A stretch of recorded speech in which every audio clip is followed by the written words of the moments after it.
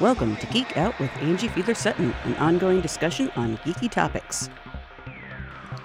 Welcome to a video version of Geek Out, where everything is geeky. Today was the first day of the Paley Fest for the fall TV season, and I got to attend a screening of Son of Zorn and The Exorcist, and here is my short reviews of both of them for Geek Out.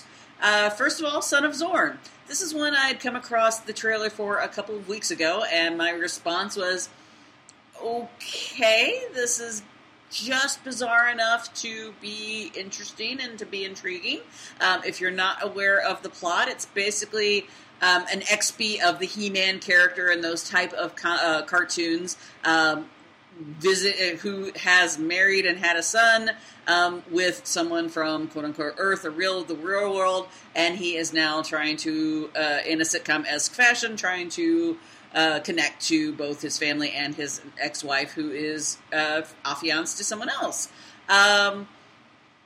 It was definitely a pilot, and definitely had some interesting. It was definitely something. It wasn't that it was bad. Trust me, I would be, if you've read any of my negative reviews, I'm usually the type of person that I will tell you if I did not like something. I didn't dislike it, but I didn't love it with passion either. Had a few bumpy roads, had a few jokes that I felt didn't play, that were leaning on sexism, but the concept itself is still intriguing enough to where I definitely want to keep watching it. Had a lot of good jokes in it too, so that's why I am definitely going to keep watching it, especially for me.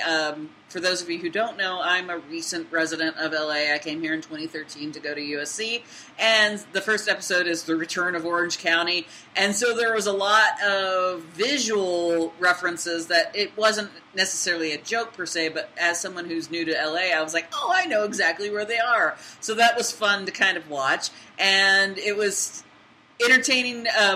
Believe it or not, the animation was the best part of it. The live actors kind of felt a little trying too hard.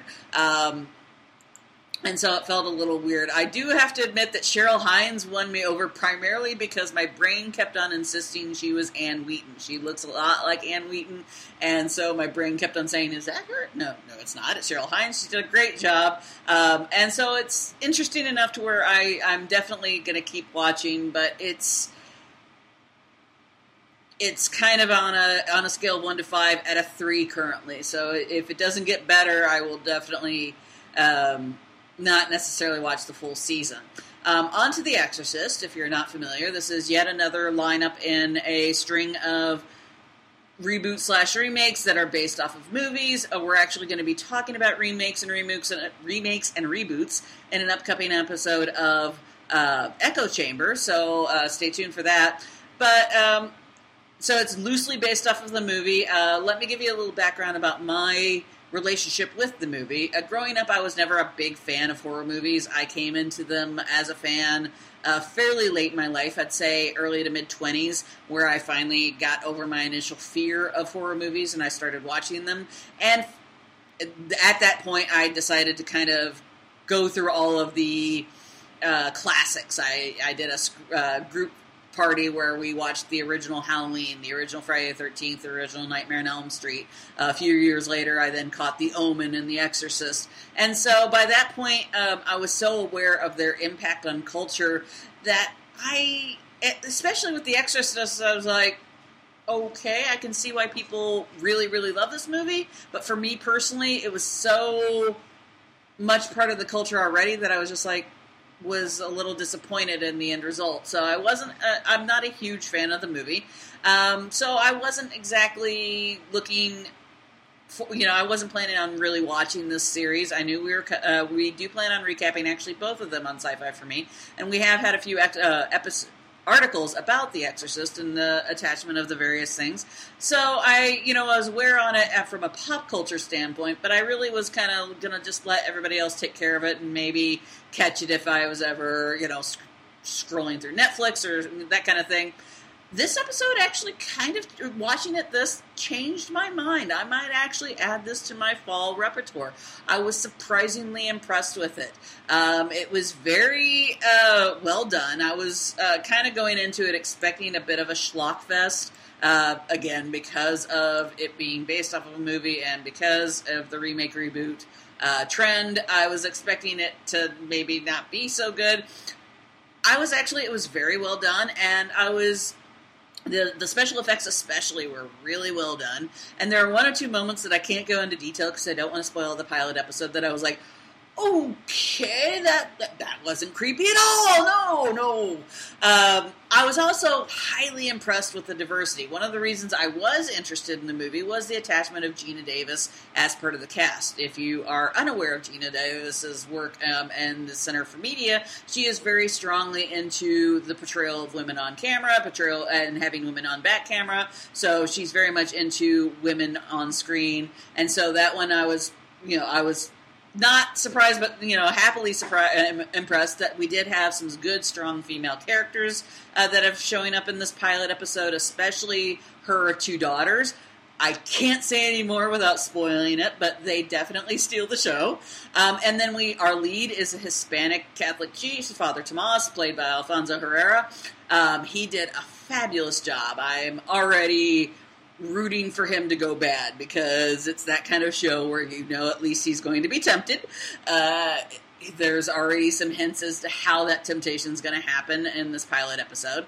And surprisingly, I did not realize that Alan Ruck was part of this, and I was like, oh, that's Alan Ruck, it's Cameron, which I know he probably gets a lot of. But anyway, so I was happily impressed with the pilot enough to where I might actually add this to my fall repertoire, assuming I can carve out time to add that to my list of all the TV shows I'm already watching and needing to catch up on.